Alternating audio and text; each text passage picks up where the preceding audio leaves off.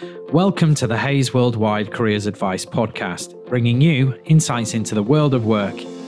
In this series, I'll be talking to experts to give you practical tips and advice on careers. I'm your host, John Beasley from Hays, the world's largest specialist recruiter. From succeeding in your current role to finding a new job, we always face challenges and obstacles in the world of work. Frustration, anxiety, and feelings of powerlessness can leave many of us struggling to perform at our best. Today, I'm joined by Doug Strikarczyk and Peter Clough, whose work in psychology led them to co-author the book, Developing Mental Toughness, Improving Performance, Well-being, and Positive Behaviour in Others. Now in its third edition, the book explores how mental toughness relates to employability, performance, and motivation, amongst other things. Doug and Peter will be discussing psychology in the workplace and the importance of developing one's own mental toughness during your career. Peter, Doug, thank you for joining us today. Pleasure to be with you. Yeah, thank you. So before we begin, can each of you please introduce yourself quickly to our listeners? Okay, I'll start. I'm Doug Strikarczyk. I'm the CEO for AQR International, and the core of our work today is to take this concept of mental toughness and take it around the world. And as a measure of its impact, we are now working in 81, and if we did this next week, it'll be 82 countries around the world. So that gives you a measure of the growth of the concept around the world. But within the context of this podcast, I'm privileged and proud to be associated with Peter. I've worked with Peter for about 30 years and another colleague, Dr. John Perry. And I think we can lay claim to be thought leaders globally for this concept. I'm a practitioner more than an academic, but a lot of their academic credentials and approaches have rubbed off on me. I'm Professor Peter Clough. I developed the 4Cs model of mental toughness in the early 2000s. I'm a long-term academic. I'm a research academic. But before that, I was also played professional sport and was a drummer in a seminal punk band. So a varied career, and it all ties in because I've always been interested and working with Doug and John in performance, well-being, and toughness. Fantastic. Thank you very much. And as I mentioned in the intro, we're here to talk about mental toughness today. So could you tell us what the term mental toughness means? Okay, well, I'll perhaps kick off. First of all, I'll just tackle the elephant in the room. The word toughness, it seems to upset some people, and that varies around the world. In some parts of the world, they just take the concept in their stride. When we talk about mental toughness, we're talking about a personality trait, I'll come back to that in a minute, which explains to a large extent how we approach things mentally when faced with challenge, opportunity, setback, threats, and problems. And those words that I've just used pretty much typify most of our experiences of life. It's a blend of things that go wrong and opportunity and challenges. So it embraces two ideas. One is resilience and the other one is positivity. So the idea of resilience is I can deal with things that go wrong. Positivity is I can see the sunshine in the clouds, and I know that tomorrow will be a better day. So these two ideas which come together create this notion of mental toughness. So when we're talking about mental toughness, we're not talking about it in the sense of being macho or aggressive. We're talking about it in terms of being able to deal with life and thrive in life. So if I just come back to this term personality, and Peter's going to explore that a little bit more in a moment. When we talk about personality, most people, especially in the world of careers and employability, are familiar with completing personality measures. Most of the time, those personality ideas and personality measures are what we would call behavioral measures. In other words, they're assessing how we act when things happen to us and around us.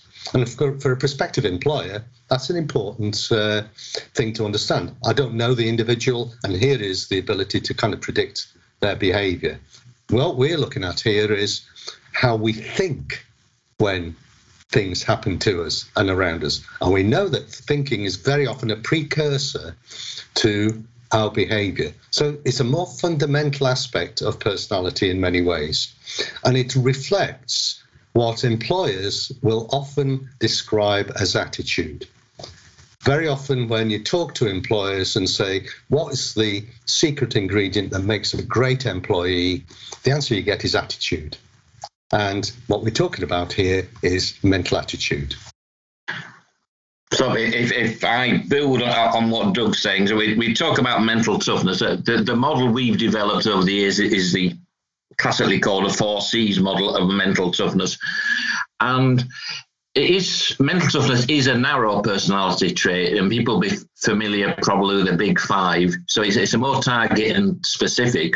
And the first thing really I'd like to add in to what Doug's saying is personality traits are not what we thought they were 20 years ago. There's more plasticity. So it can be developed. People have a starting point. They have a functionality, but it can change over time. And we know that, the big 5 personality measures change over time. So the 4 C's model, when we're talking about the 4 C's model, it's the easiest thing in the world to say somebody's lacking mental toughness or is mentally tough. I come from a sports background a long time ago, and that's a question I was often asked by coaches, on a 1 to 10 scale, how tough they are. And it's far more complex than that. The model's more complex. Individuals are more complex than that. So there's the 4 C's, which are all independent to some extent. So you could be high on one, low on the other, and you build up a profile. So when we're talking about that, and I'll briefly describe it and come back if we need to. So we've got control, commitment, challenge, and confidence. And each of those is then made up of 8 factors. So it's nuanced. We go back here, Doug was saying, the mental toughness name, sometimes people think it's a simpler model than it is, but it's actually very sophisticated. It gets under the skin of people. We're trying to find out what people are thinking. And one of the great problems, a lot of the early research on mental toughness was getting coaches, for example, to rate the mental toughness of players. The coaches saw it very differently than the players themselves. So unless you get some understanding of what's inside somebody's head, it's hard to make a judgment on somebody's mental toughness. So we've got the general background and then the specific model. Great, thank you both. Now, you mentioned there, that it's complex, more complex than it may sound, and it's about managing your mental well-being and learning to thrive. What are the various factors that contribute to a person's mental toughness? Okay, perhaps I'll start with that. So if you look at the 4 C's model that Peter's described, he said that there are 4 constructs, and each of those constructs has 2 factors. I'm going to look at it from the perspective of an employer and somebody who's seeking to develop their career or find a job. So the first of the constructs is control, and that's really describing to what extent do I feel in sufficient control of me and my life to be able to achieve what I want. And Henry Ford had a very famous saying, if you think you can, you can. If you think you can't, you're probably right. So our ability to do things often isn't anything to do with our skills or knowledge or abilities. It's to do with what's going on in our heads. So the first of those elements, do I think I can do it? And some people, despite having the most wonderful set of qualities, often think they can't. So the first element is, can I do it? The second element is, when I'm under pressure, am I going to allow my emotions to rule my actions, or do I manage somehow to manage my emotional responses? And then the second element is commitment, and that's very simply, am I somebody who understands what I'm trying to achieve? Do I have a goal? Can I visualize and articulate that goal? And if I have that goal, the second factor is, can I actually make the effort? Am I prepared mentally to make the effort to deliver that goal? So those 2 factors are control and commitment. And those 2 broadly equate to the thing I was describing earlier, resilience. That helps us to survive. When things happen, these 2 can help us manage what's going on. However, the other 2 elements help us to thrive. They're the positive elements. And the first of those is challenge. And that's got 2 elements. One is risk orientation, and that isn't about taking huge, reckless risks. This is about being prepared to push yourself, stretch yourself, push back boundaries, try new things, meet new people, learn new skills and techniques. These are things that employers value. This is all part of employability. And then even when you do that, you don't always get it right. So some people, when they don't succeed, say they start a course, it doesn't work, they give it up. If they give it up and never go back, then they've wasted a lot of their time. Some people will say, hang on, I really need to master that skill. This is the reason why I didn't work first time. I'm going back to have another go. They're learning from their experiences. And again, that's a really important quality that employers value. So, if you're talking about, if you're an individual hoping to develop a career, these are the things that employers are looking for. These are the things that you need somehow to be able to present to an employer. And then the final element is confidence, and that's got two bits. One is confidence and abilities. And the curiosity here is very often, I've seen it all my career, you have incredibly talented people who don't think they're talented. They do themselves down. It's a measure of self-belief. And then the final component is interpersonal confidence. If you've got it and you've got something that you can offer to other people, to employers, to colleagues, you need to engage with them. So that's about engaging with them and influencing them as much as they do you, so you don't find yourself squeezed out of a discussion or disregarded. So these are the 8 components, and they're important for an employer. If you speak to most employers and give them that as a checklist and say, which of those would you like, they'll tick every box. If you're a person trying to find a job, that's a checklist of the things that the employer is looking for. If you're in a job and you're hoping to prosper in your career, that's also a checklist of the things you need to attend to if you're really going to progress in your career. That's a quick introduction to those 8 factors. Fantastic. Thanks, Doug. So you took us through the 4 C's there: control, commitment, challenge, confidence. Should you use them as I suppose, like a checklist of sorts? What are the signs that somebody needs to work on their mental toughness? Should they go through those and, tick them off and identify areas where they need to work on it? Well, I think, the starting point is, how do you know if you need more mental toughness is what's going on in somebody's head. So the opposite end of mental toughness isn't weakness, it's sensitivity. And there's lots of sensitive folk who are very happy, who are performing really well. Mentally tough people have a certain advantage in high pressure situations, and developing a little bit more mental toughness is always quite useful. So when you look at those elements, it's more about understanding when it goes wrong, why it's going wrong. So that checklist is, if you take one example, say interpersonal confidence, that you're unhappy at work, it's not functioning very well. It could be that you're not talking to people, you're not receiving the help you need, you're not pushing information upwards. So it's really about thinking about it, getting 360 degrees feedback of what's going on, and just using it as a way of understanding your own internal states. None of these models are perfect, but it gives us a shared language. So you can look at all those things, and it's really important people don't beat themselves up for not being mentally tough or high on all the 4 C's, because 1, you don't have to be, and 2, none of us are perfect. And even somebody who was extremely mentally tough has drawbacks. There's advantages of being sensitive, there's disadvantages of being tough. So it's just understanding, not being judgy. And if you have a recurring pattern of something going wrong, it's trying to understand and explain and discuss with people what mechanisms could be taking place. That's excellent. That's really, really helpful. Thanks, Peter. And if is it possible for someone to develop their mental toughness? And if so, how does someone go about it? Okay, so it's a really interesting question. Actually, it covers another question. Firstly, you can develop mental toughness, and the techniques are pretty well known. They rest on things like positive thinking, visualization, anxiety control, the traditional stress management stuff. The one that is often omitted is attentional control, and goal setting. Those are the common tools and techniques that you can use. However, there's a more fundamental question. Do I want to change my mental toughness? And that has two implications. Firstly, Peter said there are people who are mentally sensitive and mentally tough. Actually, when you look at those 8 factors I described before, you could be mentally tough on some of them and mentally sensitive on others. And it's understanding yourself to the extent that you understand what your profile is and what does it mean for what you're trying to achieve. Not every area of mental sensitivity is going to hold you back, but one of them might. Not every area of mental toughness is helping you to propel your career forward. And you need to kind of work that out and understand that. And the second bit is reflection.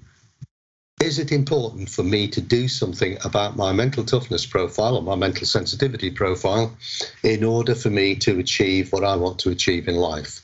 If it isn't, some people do not want to change. They're quite happy the way they are. They just want to learn to cope with the days when it all goes wrong or a problem arises. That's fine. There are also people who say, right, in order to be more successful with what I want to achieve, I need to change in some way. Now, if they're minded to change, and that's important, you can't change somebody who doesn't want to change, but if they're minded to change, then those tools and techniques can work.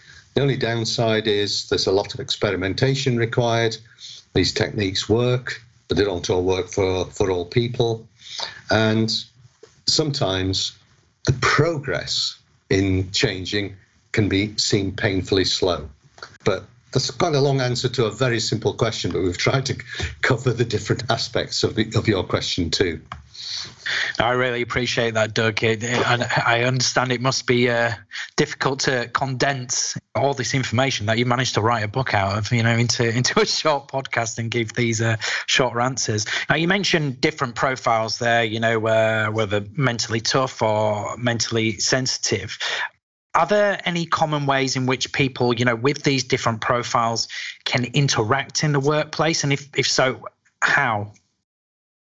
Right, I'll have the first foundation go at that, and Doug's got a lot more experience of actual practical cases in this area. But a sad psychological truth is we function better with people who are very similar to us, even if we don't know they're similar to us. So a mentally tough person communicates more effectively with another mentally tough person. They're seeing the world the same way in that respect. And you get this level of misunderstanding. So mentally tough people can be dismissive of sensitive people who find things a struggle. Sensitive people can be scared of mentally tough people because they always seem really together. And the key here is we're all human beings. We all have doubts. We all have issues. We all make mistakes. But understanding your team, not everybody has to be the same. We live in a world which is moving towards a more diverse world. And actually, a lot of our work and mental toughness is surprisingly to some about diversity. We don't want to produce an army of mentally tough people stomping around. What we want is a range, and we look at the overall mental toughness of a team. There's scope for everybody, but I think, when I pass over to Doug, the bottom line is respect for different styles. So some people are sensitive, most people are in the middle by definition, some are tough. Understanding that and respecting it, because we all have different strengths and we all have different development needs. Yeah. So I'll pass to Doug. Okay, thank you, Peter. So just to give it some very immediate context, one of the things we've noticed in our work in the last 18 months is that we've had more inquiries from leaders than almost any other group. And the inquiries are nearly always, I've been able to operate successfully for many, many years. COVID comes along and suddenly I'm not as effective as I used to be. Why not? And that's an issue of self-awareness. And I'm going to illustrate this with just looking at one of the factors. So one of the factors is called life control. It's where the sense of can-do sits. So people who are mentally tough on life control are people who tend to be very high achievers. They think they're not frightened about anything. If you ask them to do something that they've never done before, their immediate response is, yeah, I'll have a go. And because they will always have a go, they tend to achieve more than the average person. And so they tend to get a reputation as the achievers. If I've got a difficult job, give it to so-and-so. And they are usually very comfortable. They like this sort of self-image and the self-perception of somebody that can get things going. But if they're working with other people, sometimes, and this is what Peter was alluding to, that you can have sometimes downsides attached to being mentally tough. Sometimes their approach, when they're all gung-ho, wanting to get on with things and want to do it with other people, is to turn around and say, well, I can do it, why can't you? And that doesn't exactly motivate people around them. That switches them off. And that's an example of, I don't understand my own mental toughness, and I don't really understand why somebody else is not responding to me the way I would have responded. And similarly, the person who's mentally sensitive, who's got a low level of mental toughness in terms of life control, they're the sort of people who are very cautious, very hesitant about doing anything. They ask all the if and but questions and so on before they would even consider doing something that the more mentally tough person would just get on with. And they will look at the more mentally tough individual and say, why is he shouting at me? Why are they jumping up and down? Why are they wanting to get on with this before I'm ready to get on with it? I don't understand.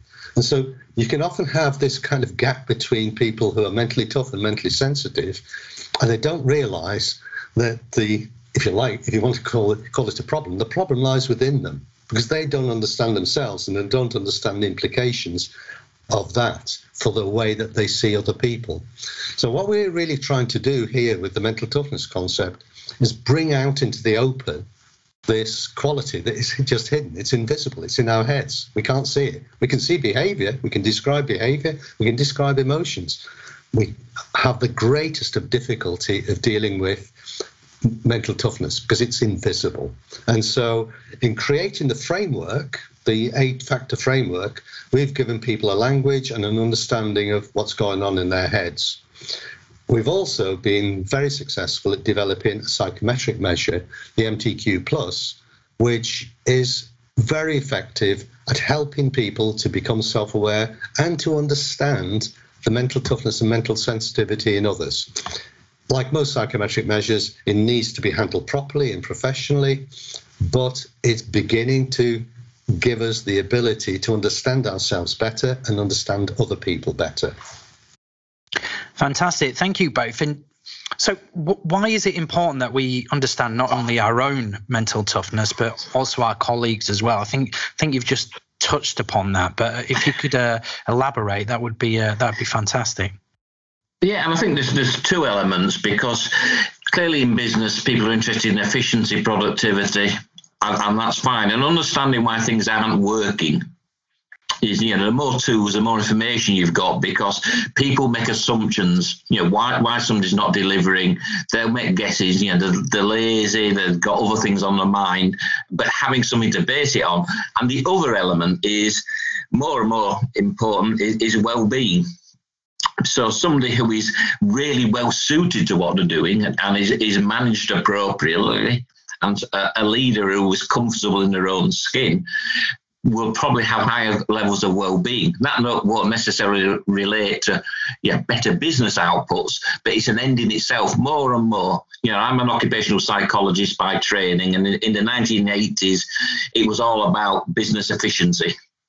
Now, well-being in itself is really important. So there's two elements running side by side. So understanding where you are, understanding where other people are, and helping people to achieve the full potential, both in their careers and in their wider well-being, is why it's important to understand.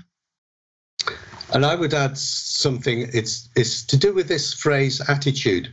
As I think I said before, when you go to speak to employers and ask them what is the secret ingredient of a great employee, the answer you nearly always get is attitude. And I won't name the organisation, but I, not so long ago, worked with an organisation that sold a major division. In fact, it was more than 50% of the business to its competitors. And one of the things they did before they let go of the division is they went through that organisation and identified the people with a great attitude and transferred them into the bit that wasn't being sold. Because that's the one quality they value more than anything else. If you've got a great attitude, you will learn new skills, you'll apply your skills, you'll be highly responsive, you'll be resilient, you'll be positive. And I don't know of an organisation that doesn't have resilience and positivity as two key components of its culture. So from an employer's perspective, this is what you're looking for. This is one of the things you're really looking for. But as I said before, it's invisible. You can't see it. From an employee's perspective, you're developing your career. You need to understand to a significant extent that this is what makes you valuable. And as Peter said, we're a mixture of these qualities. We're mentally tough and mentally sensitive. It doesn't matter that you're mentally sensitive up to a point. What matters is, do you understand your mental sensitivity, and have you developed approaches that minimize any negative consequences of that? Employers will really appreciate that. They just want the most flexible employee that they can get. So from the employee's perspective, what matters is, can I offer employers this bundle of qualities that they desperately value? Fantastic. Thank you both. And, looking at advice for our listeners, we know that some of our listeners find job interviews, challenging, and that obviously links to confidence as well. How would you suggest someone approaches a job interview, and how can they make sure that they're prepared for it mentally? I think, again, lots of scope, different people. So somebody who's mentally tough sees a job interview, and probably even a podcast, as a way to put the information across. Great, I'm going to talk about myself for a bit. Other people see it as an opportunity to fail. So I come from a sports psychology background many years ago, and it's the what ifs. People who are scared of interviews, are really sensitive about interviews, is what if it all goes wrong? What if they ask me a difficult question? What if I don't come across? What if my dress sense isn't right? And you just turn that on its head. These are simple methods because you want a baseline of building mental toughness, but also in the short term, you can use mental toughness techniques to deal with these pinch points. So the quick switch is, what people visualize is the rejection email coming through, or the letter coming through the door, or hearing nothing. But it's the same mental energy to think, what am I going to do when the positive letter comes through? What am I going to, why should you? What if it goes wrong? It's just switching it to what if it goes right? What if every question I answer really effectively? And it's then balancing out arrogance with positivity. So the other point is, you've got to do prep. There's no such thing as, you can try and bluff. It doesn't work. So it's the hard work, it's the preparation, but it's recognizing your own skills, recognizing what you're not so good at, but thinking that there's going to be a positive outcome. And I started off the work many, many, many years ago looking at goal kickers in rugby league. And how do they deal with the fact that they've got a goal, a kick in the last minute, they miss, and the team lose? Why don't they go home and never play again? It's the same with goalkeepers. And it's because they understand the percentages. They understand the difficulty.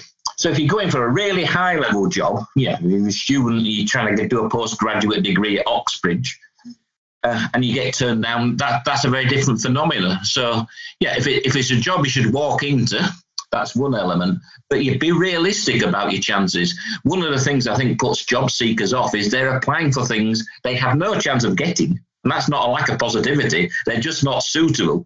They turn up to interviews when it just isn't going to work. So, are you suited? Do you have the skill set? Do you have a chance? But understanding your chance, is it a 90%, a 30%? Or it's very unlikely it will take me, but wouldn't it be great if to do? And just keep that mental approach. And the final bit is, if you're halfway through a dialogue answering a question, those inner talking to ourselves, which we all do, you've got to put a stop to. Reviewing your performance while you're doing it, the worst I've seen is a job interview at a university. I was head of department, and during the presentation, the internal dialogue lead to the external dialogue, and the guy was standing there saying, "This isn't going very well. Oh dear, I've got this a bit wrong." And that's what people think, but you just shut it down. You just focus. You don't think, you stay in the moment. So that's the key. And mentally tough people can do that more naturally. Sensitive people can do that, but for a short period of time. And if you're a sensitive person, give yourself a big treat after. Not if you get the job or don't get the job. 40 minutes, you can play being mentally tough, you can role play being mentally tough, but you need to unwind at the end. I think that's great advice. If you're that type of person, then obviously, treat yourself at the end. That's fantastic. And, I don't know anyone that has managed to get every job interview that they've ever gone to. So, it's inevitable that we're all going to face rejection at some point when we're looking for a new role. Again, I think you touched on it there, but how do you move on from that? How do you move on, pick yourself up, to go at it again? Well, okay, so, being rejected for a job and your interview hasn't gone well, I mean, that happens to us in many different aspects of life. So we've got to get used to the setback in some way. And part of it is putting it into perspective. There was only one job, there were 100 applicants, I got to the last 3, turning that into a measure of success. Right, I got close. Maybe next time I'll get a bit closer, that sort of thing. But the other thing is, one of the elements of the mental toughness concept that I described earlier, one of the factors is something we call learning orientation. And that's where we understand that some people are better at reflecting and learning from their experiences. So if something's gone not right and I haven't got the job, first thing to do is to think about, well, what did I do? What could I have done better? Having been through an interview, I've got a better understanding of what they were looking for. How could I tweak my CV? How can I tweak my interview approach in order to be more successful next time? We've got to be in that constant learning frame of mind. We can't just start out with one approach and then keep throwing that at the situation and hope one day it sticks. It won't necessarily stick, but you'll just improve your chances of getting a job if you start learning from your experiences. And in a way, that is also a form of success. I'm learning something. I'm getting better at what I'm doing, and that can help to build a degree of confidence.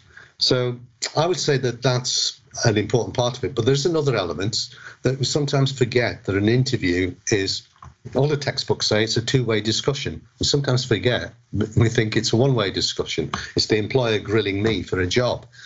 It's also my opportunity to learn about the organisation and the different types of organisations that are out there.